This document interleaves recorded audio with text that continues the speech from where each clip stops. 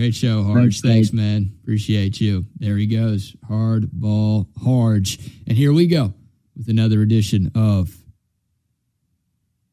Trey and BK right here on Texas Sports Unfiltered.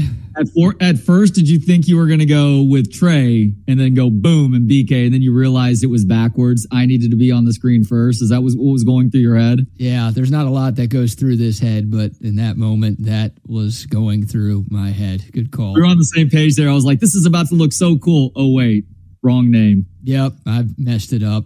That's all right. We'll respond to adversity. That's what we do here on Texas Sports Unfiltered. Trey and I are taking you for the next hour. Plenty of sports conversation to get into. We'll talk some Dallas Cowboys football. We'll talk some Houston Texans football. We'll let you hear from Steve Sarkisian, who met with the local media here in Austin yesterday. We've also got another crazy lady on an airplane. We've got a video to show y'all about that. And then we'll end the show with Where Are We At in Society, as we do every day right here on the award-winning midday program on Texas Sports Unfiltered. All right, Trey, let's start with the Monday Night Football last night before we get into the Cowboys and Texans and some of the other Week 2 headlines from around the NFL. Your biggest takeaways from the doubleheader that saw the Saints go to Carolina and take down Bryce Young and the Panthers.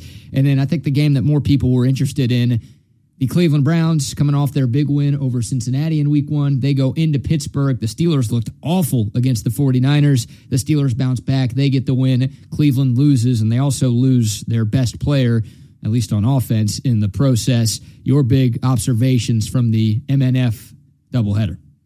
The first is obviously Nick Chubb, and we talked about this with Aaron Rodgers after that unfortunate Week 1 injury, also on Monday Night Football. Didn't think about it until just now. You're sick to your stomach for Nick Chubb. He is a guy who goes out there and plays the game the right way. He is insanely talented, one of the top backs in the league when he's healthy. And it was unfortunately one of those fluke moments where Mika Fitzpatrick, and obviously we didn't see the replay, but hits him perfectly on that knee to cause that knee to utterly collapse. And it's season-ending surgery for him, and it's going to be a pretty tough climb for him to get back to anywhere close to how productive he has been these last few years. This game is more fun to watch when guys like Nick Chubb are able to play. Cleveland Browns tried to pick themselves up, and they were able to remain close throughout, but credit the Steelers for doing enough to win. And congratulations to TJ Watt becoming the all-time sacks leader for the Pittsburgh Steelers. Dude's not even 30 yet. That's a little bit surprising. I mean, I know he's been productive. It's surprising that sack total for the all-time leader for the Steelers isn't something closer to 100, though. Yeah, TJ Watt's a stud. He obviously had that scoop and score go-ahead touchdown to give the Steelers the win last night. Credit Alex Highsmith on the other side of that Steelers D-line for forcing that fumble. But yeah, TJ Watt continues to be a stud, and Cowboys fans like myself continue to be pissed off that the Cowboys thought it was a good idea to draft Taco Charlton instead of TJ Watt a few years ago. Yikes.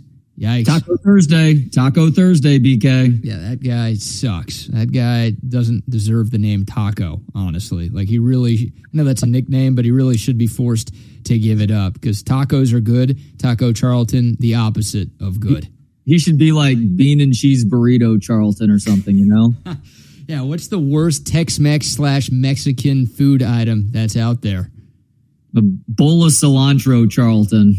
Oh, even that feels too nice to Taco Charlton the way his NFL career has gone. He's not still in the league, is he?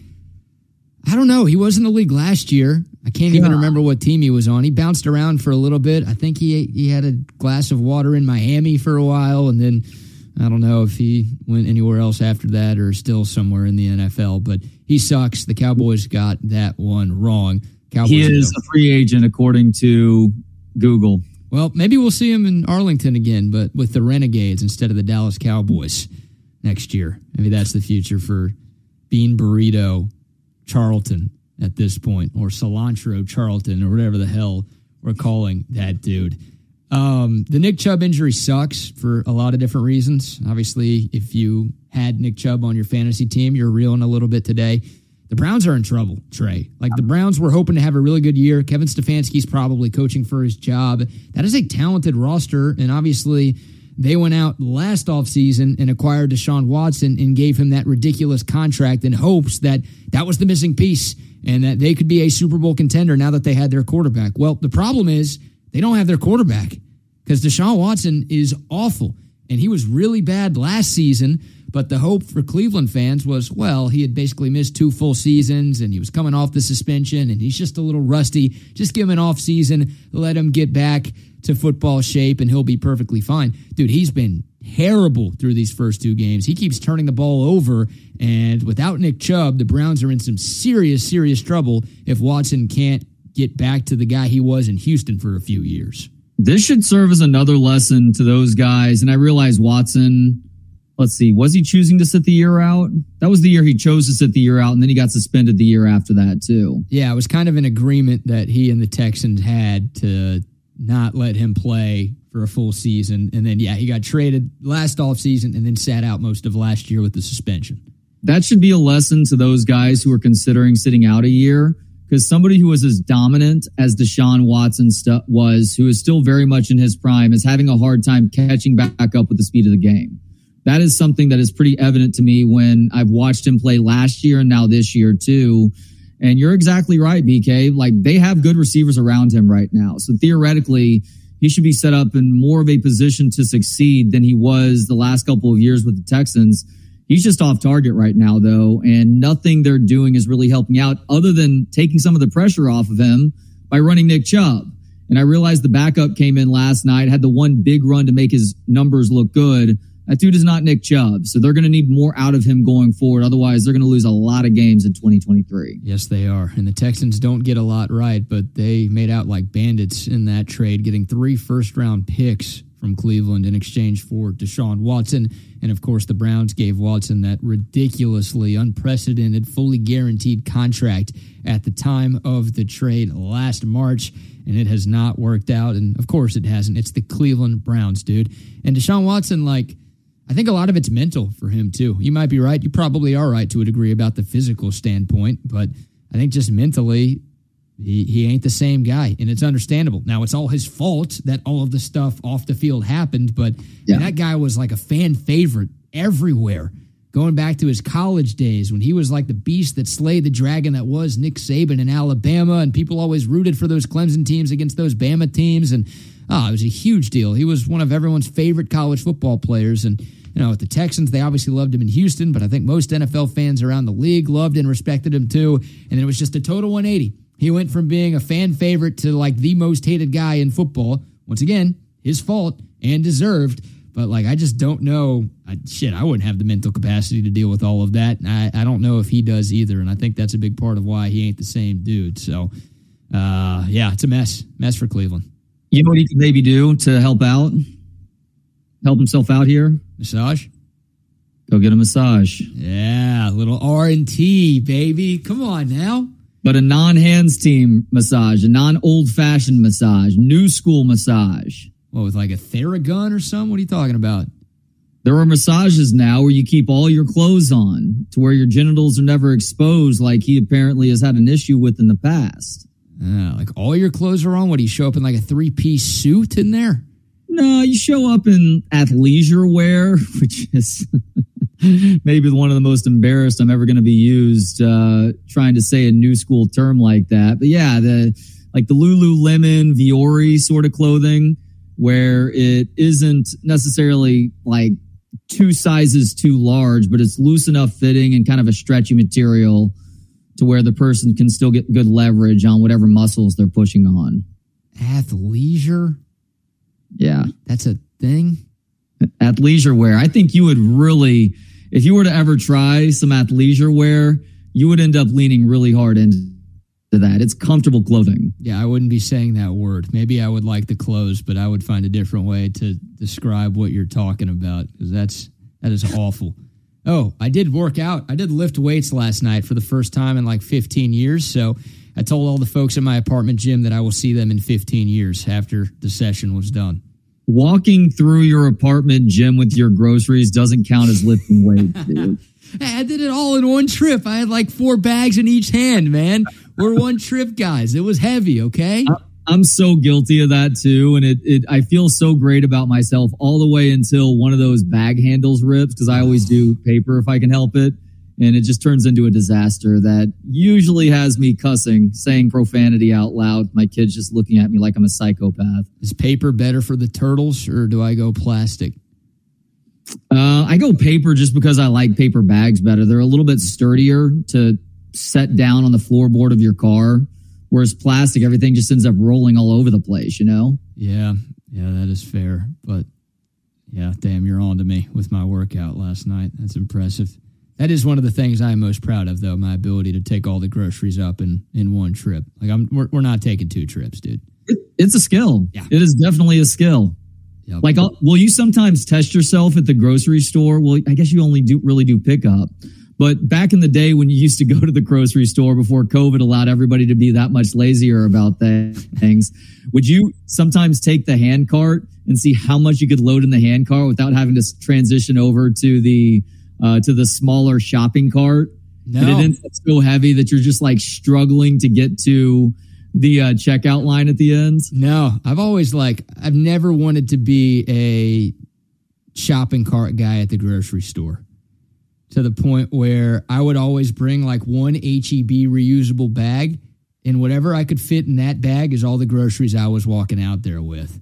I did not. I felt so uncool in my early and mid 20s, like pushing a shopping cart around. I'm like, I don't want to be this guy. I just want to hold one bag and put my shit in there and get in and get out, because I hate the freaking grocery store. So I don't want any part of that. I don't want to be there any longer than I need to be. You're like a Terrytown mom going to the grocery store, putting everything in the bag that you're going to be taking it out of the store in. I know my clientele, dude. I also have a little rat dog in my bag too, you know? That's my move right there. Oh, shoot. Random grocery store talk here. All right, let's get back to the NFL. Cowboys and Texans. I guess we can go to the Texans because we talked about how good they look from the Deshaun Watson trade. Now the Texans are 0-2. They got stomped by the Colts at home this past Sunday. And hell, Anthony Richardson, the Colts starting quarterback, didn't even finish the first half. Like, credit to Gardner Minshew. Honestly, he looked better than Anthony Richardson. He was picking the Texans secondary apart. DeMeco Ryans' defense had no answers in that one. The good news is C.J. Stroud looked good. Like, through 2 weeks, he's been the best of the 3 first-round quarterbacks that were picked in the top 5 back in April. But the bad news is the Texans have some serious issues, and if they don't get resolved soon, they're going to be one of the worst teams in the league again. Yeah, Stroud was questionable going into that game also with the shoulder injury. So credit to him for sucking it up and putting up some big-time stats. Ends up over 350 yards passing and looked good for the better part of the day, despite the fact, BK, that this team is so banged up on the offensive line. So at times it feels like he's running for his life. And they're also dealing with a rash of injuries on defense, too.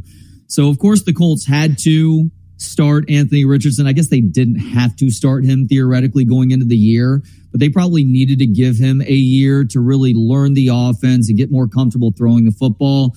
But because they took him with a top 5 selection, at that point, you are almost required to start that guy game 1. Gardner Minshew is the quarterback that gives them a better chance to win games right now. So considering that Anthony Richardson has suffered either a concussion or concussion-like symptoms the first couple weeks of the year, if you're the Colts, you need to be smart about this right now. Let this guy sit for at least a couple of games before getting him back out there, or maybe he gets to sit longer than that, depending on how Gardner Minshew plays. Yeah, I think you hit the nail on the head, right? You draft the quarterback that high, you want to play that guy right away, and Jim Irsay is a very needy owner. He's one of the worst owners in all of sports, but he was basically tweeting out that Anthony Richardson is going to start before the coaching staff even got to make that announcement themselves. So, that guy wanted to get Richardson out there as quickly as possible, and that was obviously the plan. But yeah, we'll see. I mean, Richardson's got to learn how to slide, dude.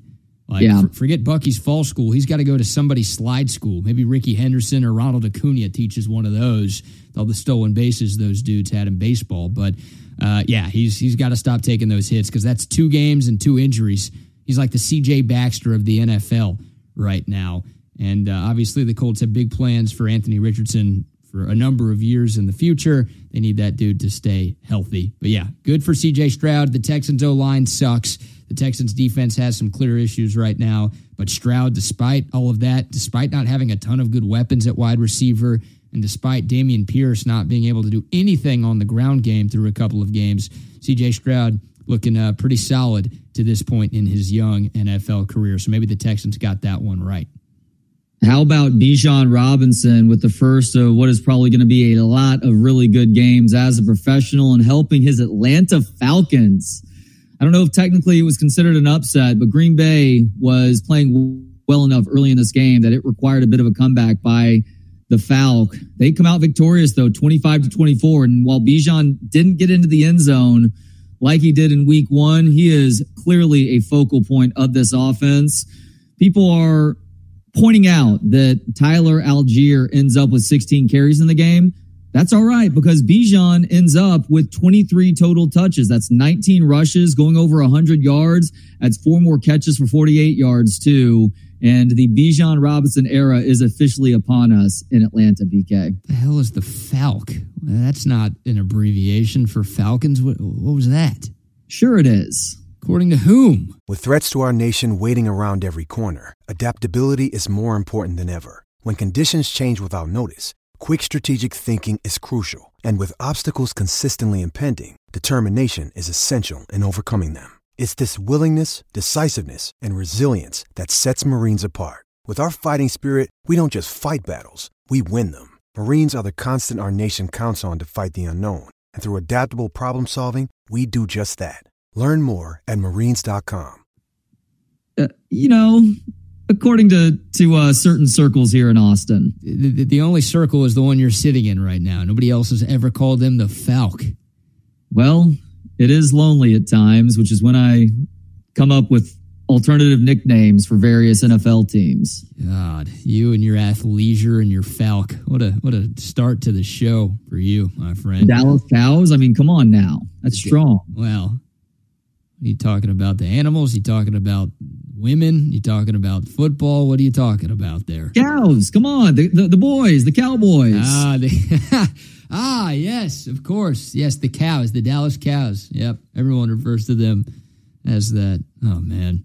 You're right on Bijan, though. Look, I'm fine with Bijan and Algier splitting carries. What I was mad about in week one was that Algier got more touches than Bijan. That cannot happen, and it didn't. And look, you said it would probably change over the course of the season, so I'll give you credit. It changed in week two, where Bijan got more touches than Algier. So he doesn't need 100% of the carries. He didn't have that at Texas, right? Rojo was a great compliment. He doesn't need 100% with the Falcons. He can split a little bit, but he's got to be the number one running back because of where he was drafted and because of how freaking good he is.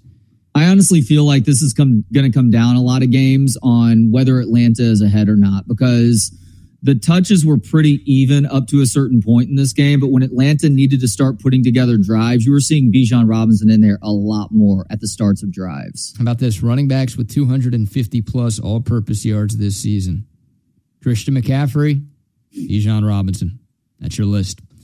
Yeah, a lot of people like comparing Bijan to Saquon Barkley, and I understand that comp because he is a physical freak. Christian McCaffrey always felt like a better comparison with Robinson, at least to me, having gotten to watch him for the last 3 years here in Austin. Yeah, I agree with that. And people don't like to compare black players to white players and vice versa, but that one fits. You know, like all these draft shows, it's like if there's a white receiver, it's against the law to compare him to a non-white receiver. Like, no, sometimes you can go cross-racial comparison here in the NFL, and I think that's a good comparison for those two. That's why I always used to tell people who didn't like my Wes Welker, Randy Moss comparison that they can just fuck off. Like, sorry, racist. Sometimes a good comparison is a good comparison, you know? You are not helping my argument at all. That just set us back a few years. Thanks for that one, man. Oh, God. What about the Cowboys, man? 2-0. They beat up on the Jets, 30-10, the final score. No Aaron Rodgers. Obviously, the Jets were a lot worse than expected because of that, but still, the Jets had one of the best defenses in football last year. That defense made Josh Allen look like dog crap on Monday Night Football in week one. Dak Prescott had no problems. The Cowboys offense had no problems, and obviously the Cowboys defense feasted on poor Zach Wilson in that Jets offense. Dallas 2-0. They've got the best point differential in football, Trey. They are plus 60 through 2 games. Okay, that doesn't surprise me. And I was just about to ask you this, BK, because to me right now, there are two teams that I think have an argument as who looks the best the first couple weeks of the season. The Cowboys are one of those, and I would honestly give them the overall edge over the other team that I'm thinking of. Who do you think the other best team is in football right now, assuming that you have the Cowboys up there? I mean, I don't have the Cowboys number one, but I guess if we're talking about what they've looked like through 2 weeks, then it's fair to throw them in that conversation. Yeah. If I was making a power rankings, I should probably explain myself a little bit. I wouldn't have Dallas number one. I'd probably go San Francisco. I know that's that I had in mind. Yeah, that game against the Rams was close for a while, but they pulled away. And I think the Rams are clearly better than people thought they were going to be going into the season. Like they look. They're not going to win the Super Bowl this year, but they look more like the Super Bowl team than the 2022 Rams that were one of the biggest disappointments in all of football. I'd probably go those as the top two.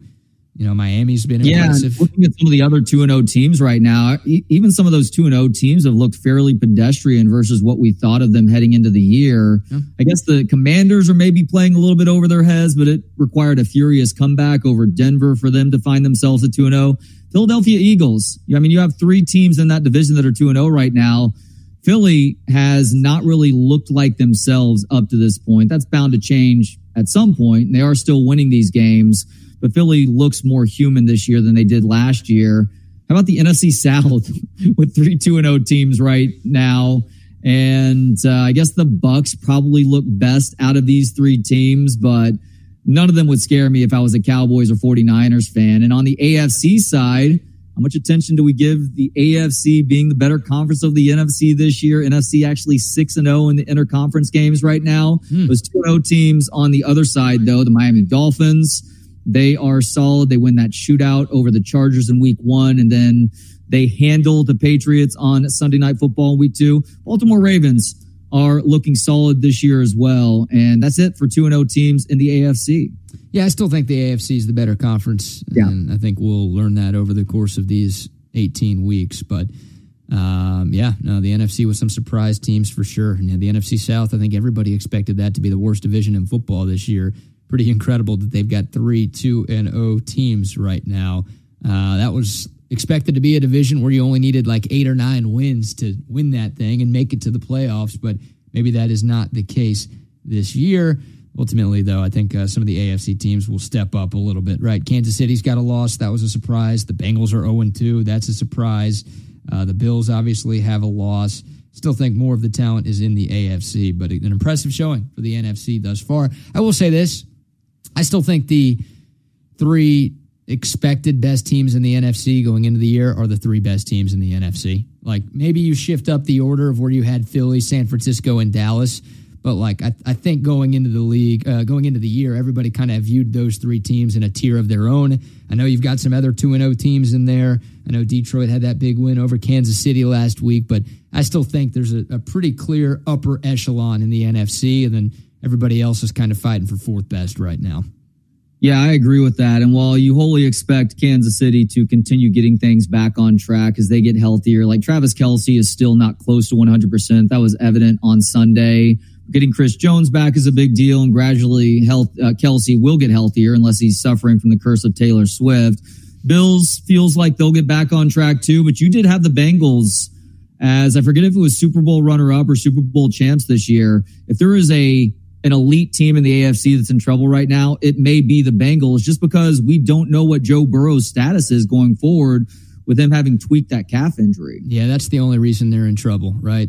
Let's not forget the Bengals started 0-2 last year and made it all the way to the AFC Championship game, but Burrow was healthy when they started 0-2. It's not normal for a quarterback to run off the field onto the sideline and go right to the bench and pull out the Theragun every single time a possession is over. And that's what's happening with Joe Burrow right now. Like, clearly that calf is not right, and he re-aggravated it towards the end of that loss to Baltimore on Sunday. And now, like, Cincinnati was thinking, all right, well, we don't want to start 0-2, so we'll make sure we get Joe Burrow back into the lineup for week 1. Well, Joe Burrow was back into the lineup for week 1, but here the Bengals are at 0-2, and now instead of waiting a little bit longer to ensure that Joe Burrow was going to be 100%, they rush him back a little bit. They're 0-2, and he re-aggravates the injury, and now they are in a world of trouble, you would think. So, yeah, maybe the BK kiss of death is coming true for the Bengals this year. If you're a Cincinnati fan, sorry about that. If you're a fan of another AFC team, I accept Venmo. You're welcome. Other storylines for you in the NFL, week 2 takeaways, any games? We talked a little bit about the Ravens, Bengals. I think our picks, we were even, right? Because we had 2 different games. You had the Cowboys covering against the Jets. I did not. Cowboys covered. I had the Chiefs covering in Jacksonville. You did not. The Chiefs covered. So I think we're all square after this past week. But anything else you want to get into? Jacksonville needs to get their shit figured out. They had plenty of opportunities to at least give themselves a chance to tie that game when it was an 8-point deficit. And I want to say they had 6 or 7 failures, not just in the red zone, but I want to say inside the 10-yard line too. I get that it's still a team that is still coming together and gelling, but enough of those guys have been there for a while now that they needed to figure that out. And I say that also understanding that Kansas City has a better defense and they probably get credit for it at times. If you're a Jacksonville fan, you want to see your team get back on track this weekend. I have to admit that I was ready to leave the Titans for dead after their week 1 loss. Shocked that they beat the Chargers like they did on Sunday. Ryan Tannehill says, hey, everybody may be ready for me to sit the bench for Will Levis, but I still have some say-so in that. Treylon Burks looks like he's coming around in terms of his development as a wide receiver, an injury-plagued rookie season for him. Saw DeAndre Hopkins make a couple plays in that game too. And then, of course, Derrick Henry is what they should be running the entire offense through, allowing Tannehill to operate off of play action like what happened on Sunday. The Chargers, BK, they need to make a decision sooner rather than later on firing Brandon Staley. Yeah. I have been on him since year 1, watching him make insanely stupid decisions, game management decisions with regards to the clock and when they're using timeouts and also when they're choosing to go for it on 4th down versus punting or taking what is a pretty easy 3 points. He dialed that back a little bit last year, but it's very clear to me right now that he is out of his element and he's not totally sure of the decisions that he's making in the moment. And on top of that, too, and somebody told me that the guy went through cancer treatment in the offseason. I don't know if that's true or not. If it is, glad that everything is better for him. With that back and forth that he had with the media member following the loss on Sunday, that dude looks like he is aging like an American president right now. He looks like he's put on 10 years in the last 2. Yeah, it's been a long couple of years for the Chargers, and they should have fired him after they blew that playoff game last year, right? Like, not a direct apples-to-apples comparison between that situation and what happened with Bill O'Brien in Houston, but, the Texans should have fired Bill O'Brien after they blew that huge lead in Kansas City in that divisional game a couple of years ago. I mean, they were up 24-0. They should have won that game and hosted an AFC championship that year, but they coughed it up. They actually ended up getting killed in that game. Most Texans fans were like, we got to get rid of Bill O'Brien right now. And the Texans were like, no, we're keeping him and we're giving him more power. And then, 4 weeks into the next season, they fired him after starting 0-4. Once again, not apples to apples, but Chargers, huge playoff collapse on the road, a game that they should have won but didn't. A lot of Chargers fans were like, we got to move on from this guy. I shouldn't say a lot. There's only like 10 who exist. But they were saying, we got to move on from this guy. And the organization's like, nope, we're keeping him. We're letting him hire some new people and do something different. And, they're 0-2 right now. And once again, he looks like he is in over his head. So I'm curious to see how much longer he's got. If they don't turn it around, he won't make it the whole season. Yeah, if nothing else, they should have fired him when he went out to get Kellen Moore as his offensive play caller. And that's the problem right there, BK. Is like, how many years do you have Justin Herbert playing at this elite level in terms of the physical skill? And you've got a coach who just continues to hamstring him with regards to allowing him the opportunity to show just how good he is and win games as a result also. And I realized part of it with the Chargers too, like they have a bunch of dudes on defense who are potential Pro Bowl type guys who have a hard time staying on the field. Bosa, obviously, Khalil Mack's nearing the end of his career. Derwin James is one of the best safeties in the league when he's out there, but there are a lot of times that he is not out there, unfortunately. And I wouldn't be surprised. Let me think about first coach fired this season. I don't know if he's the first coach fired mid-season this year, but I do think that he ends up getting let go at some point during the 2023 regular season. All right. I've got updated. These aren't updated. These are from last week. First coach fired odds. Okay. Ron Rivera was the favorite last week. His team's 2-0. Brandon Staley was second. And that was before the loss to the freaking Tennessee Titans. Yeah, I'm trying to think if there's anybody like a Neil Brown in the NFL right now who's clearly in DGAF mode, although I guess credit them for beating Pitt. Geez, Pitt, how bad are you this year? I can't think of anybody. I guess Rivera would probably have been the closest to that, where it just seems like he's indifferent one way or the other. Yep, and I didn't think he'd make it through the season. I still don't, but Washington 2-0, one of the bigger surprise 2-0 teams in all of football. All right, there's our NFL Week 2 recap. We'll take your thoughts on the text line, 512-222-9328. A couple of Deshaun Watson text. Yes, we are saying his career will not have a happy ending. Somebody said Chargers are going to charge your brother. Yep, that is what they do better than anybody else in football. And you can hit us up on the YouTube comment line. By the way, we're less than 10 subscribers away from 5,000. So we're going to hit that number very soon, which means we're going to have a badass giveaway very soon here on Texas Sports Unfiltered. So help us get to that number. If you haven't subscribed yet, hit that button. Please continue to spread the word. We'll also have a huge giveaway when we get to 10,000 subscribers too. So don't stop telling people they hit 5,000, they don't need any more. No, we're going to up our giveaway game every single milestone that we hit. But thank you all for the support right now as we are inching closer and closer to 5K in not even 5 weeks. Pretty impressive what we've been able to do, and we appreciate you guys jumping on board with us on the ground floor.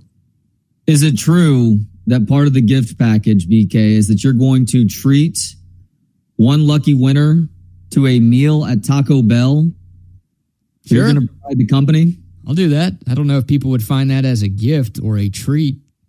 People would be like, I don't want that prize. Give me something else. I think a lot of people would be jumping at that opportunity. What about the chance to play volleyball with you? I'll give some volleyball lessons if that's what you're asking. I have already been labeled the Nick Saban of second and third grade girls volleyball. My daughter's first game last week. Self-labeled. I'm telling you, there were several parents who came to me with that one, and I'm like, look, I can't give myself such a nickname, but if that's what y'all are saying, I'm happy to pass it along. Oh, to yourself. The most humble guy we all know, Trey Ellick.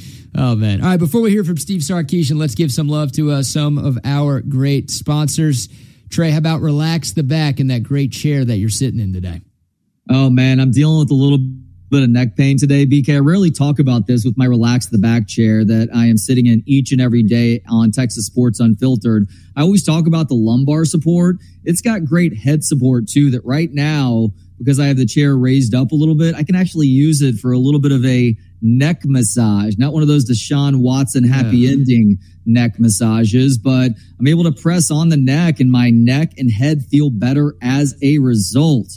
I have been a Relax the Back customer for going on about 15 years at this point. Started many years ago. I want to say it was the Relax the Back in Barton Creek Mall that I started acquiring these massage tools, many of which I still have in my house to this day. Over the years, I've gone back for plenty of things. That now includes this insanely comfortable office chair. Find out for yourself. Go to relaxtheback.com to see all the different types of things that they will sell in the store nearest you. And you can also find that nearest store to you at relaxtheback.com. Absolutely. Shout out to RTB for joining us here on TSU. And shout out to Olipop as well. Got to get to the store a little bit later today to restock on the Olipop. This is a game changer. It's a new kind of soda. That's their slogan, but that's exactly what Olipop is. I've gotten a few texts and YouTube comments from you guys who are trying Olipop, and the results and the testimonials have been incredibly positive. A new kind of soda, a soda that's actually good for you. The great flavor that you grew up sipping. They've got cola, they've got lemon lime, they've got cream soda, they've got root beer, all of the classic flavors plus some twists as well, and it's all good for you. 9 grams of fiber in every can, only 2 to 5 grams of sugar in every can of Olipop. Inside, you get a blend of 7 unique botanicals, plant fibers, and prebiotics. I'm telling you, it tastes just like the soda you grew up sipping, but with the added benefits of microbiome and digestive health support as well. A great tasting soda that's actually good for you. Check it out if you haven't yet. It might change your life. It is Olipop. All right, Trey, let's hear from Coach Sark, who met with the Austin media down on campus yesterday. Let's hear him talking about Quinn Ewers. Obviously, that is one of, if not the most talked about elements from Texas's win over Wyoming on Saturday, the regression of Quinn Ewers, right? He played maybe the game of his life against Alabama last Saturday, and he played one of the worst games of his Texas career. Matter of fact, his completion percentage on Saturday was the 3rd lowest in his college career. The only 2 that were worse, Oklahoma State and TCU. And I think we all remember how awful Quinn was. And it wasn't just Quinn. The whole team kind of stunk, especially offensively in both of those games. But we remember how bad Quinn was in those games. Well, what he did on Saturday against Wyoming, unfortunately, pretty similar to that. Let's hear Steve Sarkisian talking about Quinn's performance against Wyoming. Every aspect of the passing game needs to improve. We felt like we weren't as sharp. We had a protection breakdown in there. Didn't have the best play calls predicated on what the coverages were. I think Quinn could have probably made a couple throws that he normally would make. So everybody kind of took their turn. And that's not to make excuses. We all have to be better. And that, again, you think passing game, you think play call, and you think quarterback. And most notably, both of us need to be better. But I think everybody else needs to be better as well. And so we all got to take responsibility of that. And we're going to need our passing game, as we know. And so, again, I'm not going to let one game kind of knock me off my rocker on this one. We were really good throwing the ball for 2 weeks, especially in week 2. It wasn't as clean as we wanted to. The lucky part for us, we have a run game that we can lean in on, a defense that we can count on, and special teams. But we'll get that fixed, and we'll go out and play much better in the passing game this week. I think that as long as Quinn Ewers insists on the footwork that he uses or doesn't use to throw the football, this is kind of the expectation. You're just going to have games where the passing attack is not on the same page. I'm certainly not rationalizing or justifying it. He needs to get the footwork thing right. Until he does, there's going to be these erratic moments against competition that you should be blowing out of the water, and it will allow said competition to remain in the game, especially with a team like what Wyoming brought to Austin this last weekend. A bunch of 5th and 6th year guys, many of whom had been a part of this Wyoming program for several years, if not the entirety of their 5 to 6 years, and they play a rough and tumble brand of football. It was the perfect mixture, unfortunately, for the Longhorns to remain way too close with this Wyoming team all the way up until they got their shit together in the 4th quarter. Yeah, Quinn's got to be better, man. I just can't accept that. And I'm not saying that you are, but I can't accept 2022 Quinn here in 2023, because if that's the case, look, Texas still might get to Arlington. Hell, this conference is so bad this year, they might win the Big 12 when it's all said and done. But I feel like this team's got a shot to make the playoff, dude. They're the 3rd-ranked team in the country right now, and they're going to be favored in every single game they play the rest of the season. There's only one ranked team on the schedule right now for Texas, and that's a group you beat 49-0 last year. It's going to suck if that keeps happening. Quinn Ewers can't play like he did on Saturday and Texas win by 3 touchdowns. If Quinn Ewers plays like he did in the first half against Rice or like he did in the first 3 quarters against Wyoming, Texas is going to lose multiple games. Might be 2, it might be 3. I know they've got an elite defense. I know they've got good running backs and other talent all over the roster. But if Quinn Ewers is going to be playing the way that he did, and it wasn't all his fault, like Sark's right, some of it's the play calling, some of it's the O-line, some of it's the receivers not being able to catch well enough, but most of it to me is on Quinn. And if he's going to keep playing like that, or if he's going to be as up and down as he was last year, then this Texas team isn't going to get where it should get. So SD says, I think saying he's playing just like last year is a little foolish. I understand what you're saying there, SD, but it is providing tones of what we saw last year. And that is frustrating because we've seen this guy take major steps forward. And I would like to say that one difference between Quinn last year and Quinn this year is Quinn last year would let a bad first half or a bad first three quarters continue to snowball into a pretty terrible entire game. And credit to him for getting it together, for remaining focused, for remaining vocal with his teammates and congratulating them when they were doing good things, and ultimately getting it figured out well enough to help his team win the game. Now, his stats still sucked, especially when you take away that Xavier Worthy throw to the flats where it was Xavier doing all of the work, obviously. He was not good. Need to give Paul Wadlington some credit here from Inside Texas for breaking down just what Quinn's day looked like. I want to say he finished with 10 incompletions. 5 of those were bad balls. And I want to say a couple of those were thrown into double coverage. There was one ball that should have been flat out picked off. Fortunately, right now, if you are a Longhorn fan, a lot of the bad luck that Quinn Ewers had last year with regards to turning the football over seems to be going more in the Longhorns' favor this year. Think about that fumble in Alabama on the 4th and short that Jonathan Brooks picks up. And there have been a few throws that last year probably end up as interceptions or turnovers, and this year have not for one reason or another. Either the defensive back has dropped the ball, or in a couple of instances, his receivers, both Xavier Worthy and Jordan Whittington, have gone up really high to get hands on a ball that they ultimately don't come down with. Because if they don't touch that ball, in both circumstances, there's been a defensive back waiting in center field to grab the ball and start running the other direction. Yeah, that play against Wyoming in the first quarter on that third down where he tried to force one to JT Sanders in the middle of the end zone. And You're right, it should have been an interception. Thankfully, it wasn't. Texas was able to get 3 points, but it could have easily been 0 points in Wyoming taking the ball the other way. Like, man, I tweeted it out at halftime of the first game, and I got a lot of crap for it. And I got more crap for it after what Quinn did against Alabama. But I tweeted, new hair, new diet, same Quinn Ewers. I know the Alabama game happened. Let's not forget what Quinn did in the Alabama game last year. Like, if he doesn't get hurt, he probably plays a similar game against the Crimson Tide like he played last weekend. He was torching Nick Saban's defense. They had no answers. But it was some of the other games against lesser opponents where Quinn Ewers just wasn't good enough. So I'm not saying it's going to be an issue over the course of the entire season. Like, I think Quinn Ewers is better, and I think he will continue to get better this year. But that's what it's been. It's the same stuff that we talked about last year with him we're talking about right now.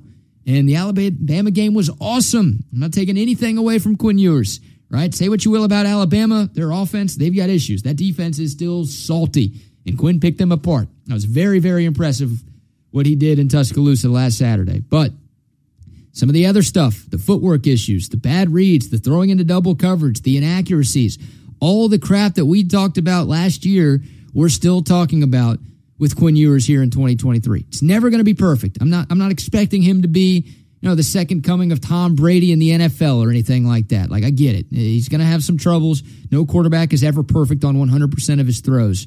But I don't know, man. I don't want to be doing this every other week, right? Like, it wasn't an every week thing last year, but it felt like an every other week thing. I don't want to be doing this every other week. And hell, 2 out of the 3 weeks that we've talked after a Texas game, we've talked about Quinn Ewers being too inconsistent. So it's similar. It's one of the reasons why footwork is so important. I know that I'm going to get repetitive here, but if you're not doing that correctly, you're going to be winging the ball all over the place, even with his live and arm. Heck, maybe because he has such a live arm. Those short throws that require touch end up becoming a little bit more problematic.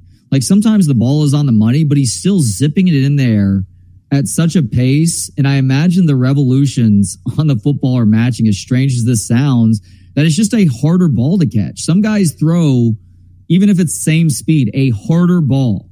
That exists across sports. I used to say this about Colby Lewis. He threw a really hard ball. His fastball only topped out at like 88, 89 miles per hour, but he threw a hard ball that sawed a lot of bats, and a lot of that had to do with rotation. Quinn has something similar going on. So I hope that he really takes to heart, because I've heard Steve Sarkisian talk about this too. He knows his footwork needs to be better, that for Quinn to truly become elite, he's got to get that footwork. Maybe not perfect. He can maybe get away with it being less than perfect than a guy who has less physical skill, but it needs to get a lot better than it is right now if he's going to be as consistent as we want to see him game to game. Yeah, he's good enough to win the mid-12, as SD says. That's a hilarious name for this conference this year. But yeah, look, he's not that Heisman guy right now. Like after Alabama, he was in that Heisman conversation. Hell, right now he's got the second best odds to win the Heisman Trophy, even after the very lackluster performance against the Wyoming Cowboys this past weekend. I want him to be in that mix. I want him to be in New York. More importantly, I want Texas to be a playoff team this year, and that doesn't happen if we're having the same conversation every Tuesday for the next 3 months. People need to show Michael Penix some damn respect. I know Caleb Williams is the number one guy. Michael Penix is playing better than any other quarterback in college football right now. I believe it's Penix. Michael Penix. Is that a bit, or is that really what we're going with? I think that's what we're supposed to go with. Peen Island, Penix. I think that's his name. But yeah, he is having a good year. Some love to some sponsors before we get to Crazy Airplane Lady. How about a recorded spot from our buddy Tom McKay and audio visual consultations? Hi, this is Tom McKay with Audio Visual Consultations. And Camilla McKay.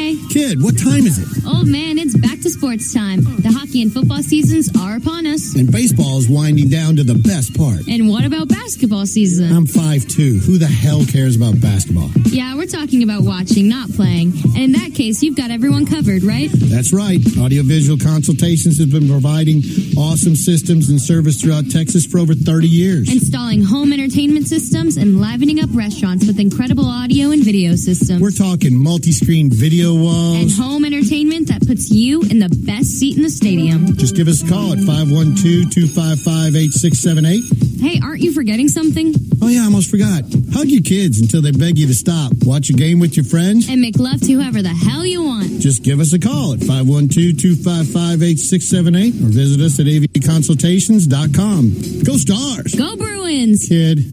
Come on, kid. Go Stars. 24/7, 365. Shout out to AV Consultations and shout out to Covert BK as well. If you're looking for a new or pre-owned car, truck, or SUV, you got to check out Covert BK. 42 acres in the beautiful Central Texas Hill Country. Covert BK has 3 new state-of-the-art auto dealerships carrying 7 brands: Cadillac, GMC, Chrysler, Dodge, Jeep, Ram, and Buick. They've got it all. Plus Covert Ford and Chevy in Hutto, and Covert Ford and Lincoln in Austin. The Covert Auto Group has been around for more than 100 years. They started in 1909. They're the very best at what they do. Great service, great selection, great prices. Everything you want in a good car buying experience, you can find with the Covert Auto Group. Check them out in Bee Cave. Dan, Stacy, Mike, the whole crew out there. Awesome people. They've become great friends of ours. They do great work as well. Check them out online, too, at covertbeecave.com. All right, before we get to where are we at in society, we've got to quickly play this video, Trey. We've had like a month-long stretch of weird-ass shit happening on airplanes. And yes, for one story, pun intended, because of the crazy crapping lady who caused a flight to divert from Atlanta to Spain. They had to make an emergency landing because it was a biohazard on that flight. We also had the crazy lady who pointed out some ghost or fake person in the back of the plane saying that guy's not real, and if you all want to die with that person, stay on this plane. We've had both of those. Crazy hot Matrix. Crazy hot Matrix. Oh, yeah, she's both. Very crazy and very hot. Now we've got, well, speaking of crazy hot Matrix, another one. This one is cleaned up. This was a video that was posted on TikTok a couple of days ago, and it's gone viral on an American Airlines flight out of Miami. Some woman is getting kicked off the plane, and she's causing a little bit of a scene as she's doing so. Check it out. Call me again. Call me again. Yeah, you did nothing wrong. No, you shut the up. You shut the up in here. You should film me. I'm Instagram famous. Bum. Shut up. Yeah, just dropping F-bombs left and right. And I think the most quotable piece was, film me, I'm Instagram famous, you effing bum. Right to the camera of the poor girl who was filming that video right there. Have you made all the money back from the countless surgeries that you've had to make yourself look like that? Instagram famous. Yeah, you think from her IG following she's been able to get paid back for all the fake stuff she's got on her right now? I mean, there's nothing real on that woman. She's got her real mouth. Well, probably not. The lips are probably fake, but she cusses a lot. That was a stupid thing to say. She does have she does. Give her some orbit. She does have a filthy mouth and a fake mouth too, because you're right. Those lips are full of some sort of collagen that didn't come from her. Jake brings up a fair point. He thinks I can fix her. I think so too. How would you fix her? Well, I can't surgically fix her. If I tried that, that would not go well for any party involved. But I can get a little bit of the crazy out of her. I could calm her down a little bit, and I can make sure that she's not getting kicked off of flights and calling people effing bums in the process. Oh, what would your strategy be to calm her down? Take her out a couple of times. Let her experience what it's like to be with BK, you know? My charming personality, my keen wit, my sense of humor, and be able to take some of the crazy out of her, man. Probably need a Xanax prescription, too, to help. Yeah, I mean, she's going to be stuck in that apartment with you for like 48 to 72 hours, whatever the stretch was the last time without you going outside. She's going to be telling you to fuck off. She's going out of your apartment to go find somebody in that workout room. Nah, I could fix her. I'm not worried about her. No problem there. That's easy money right there.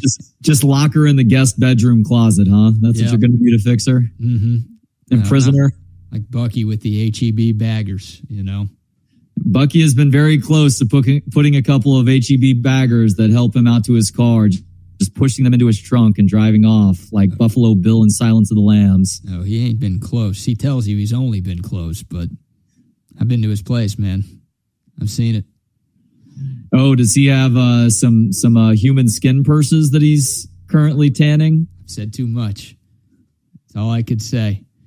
Oh, man. All right, before we get to where we at in society today, Trey, one of our newest sponsors, the great people at Pest Wranglers. What the hell is wrong with me? Cooter, a.k.a. Steve, I am sorry that you are having to hear your business talked about after what we just discussed. But Steve is the guy in charge of Pest Wranglers.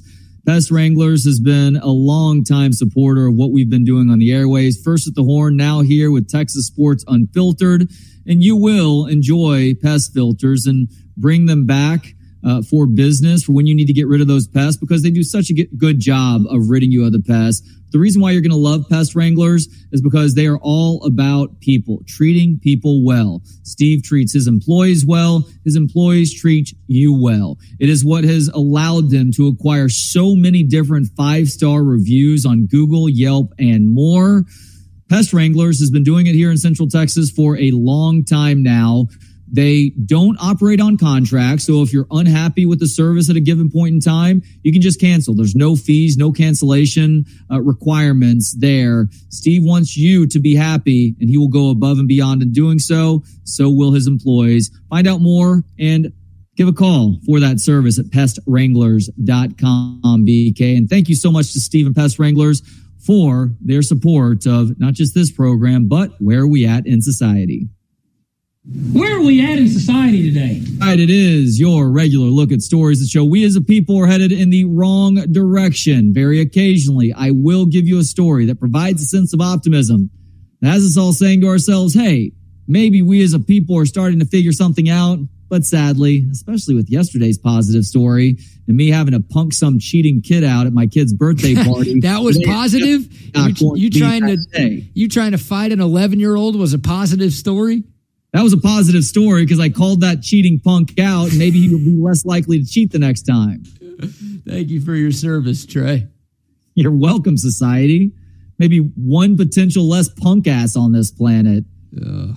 Or maybe he's going to be more likely to try and get one over on me the next time I'm around this punk. We are going to stay in the skies for today's Where Are We At story, BK, where a couple from New Zealand is demanding a refund after they had to sit next to a smelly dog on their 13-hour-long Singapore Airlines flight. Gil and Warren Press were headed back to New Zealand from Paris in June when they were surprised to see a dog with a passenger in the seat next to them.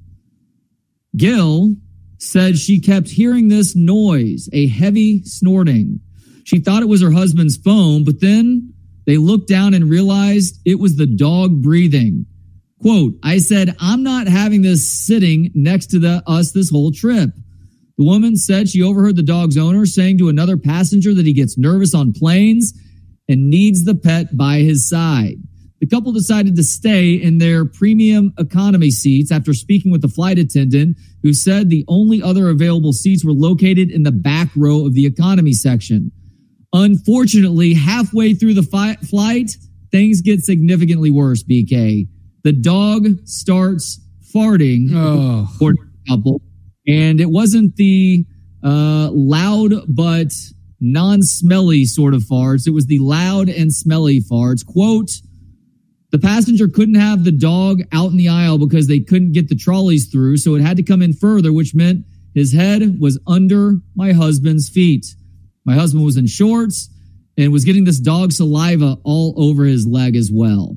Oh, well, that's his fault. You can't be wearing shorts on a plane. You got to be better than that. You can wear shorts on the plane. You just can't wear flip-flops onto the plane, especially if you're planning on going completely barefoot on the airplane or in the airport too, by the way. There's way too many people doing that these days. So let me ask you this, BK. 13-hour flight, a smelly-ass dog that starts farting halfway through. Would you rather have to sit next to this person who is faking some anxiety issue to bring their dog on this trip, or would you rather be stuck next to a baby that may or may not be crying for part of the time? Well, they could have had an actual anxiety issue.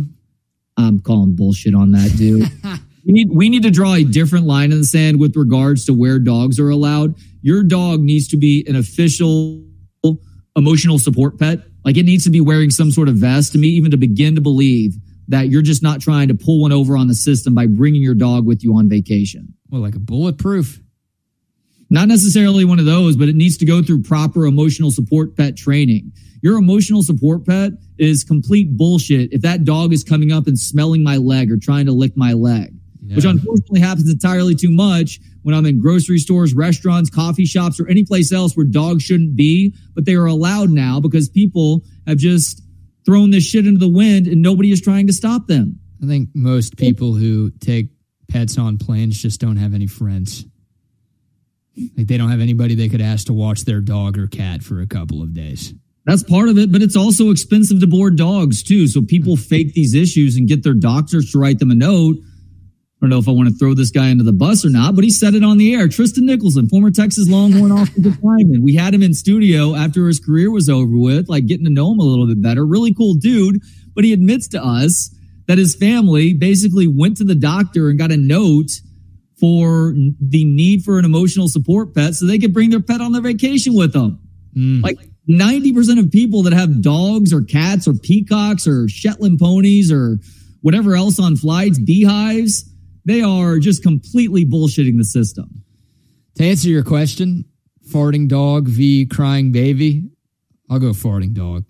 Like, I think a lot of people would say, well, you got noise-canceling headphones. Why won't you take the crying baby? The baby's right next to you. The headphones, it's not going to work. If the baby's a few rows back, then yeah, the noise-canceling headphones, that's fine. But I can't deal with crying baby because those also smell. Those also just move around and finagle a lot. It sounds like this dog was sitting in one spot just ripping ass the entire time. I'd rather deal with ass-ripping dog than ass-ripping, crying, fidgety baby.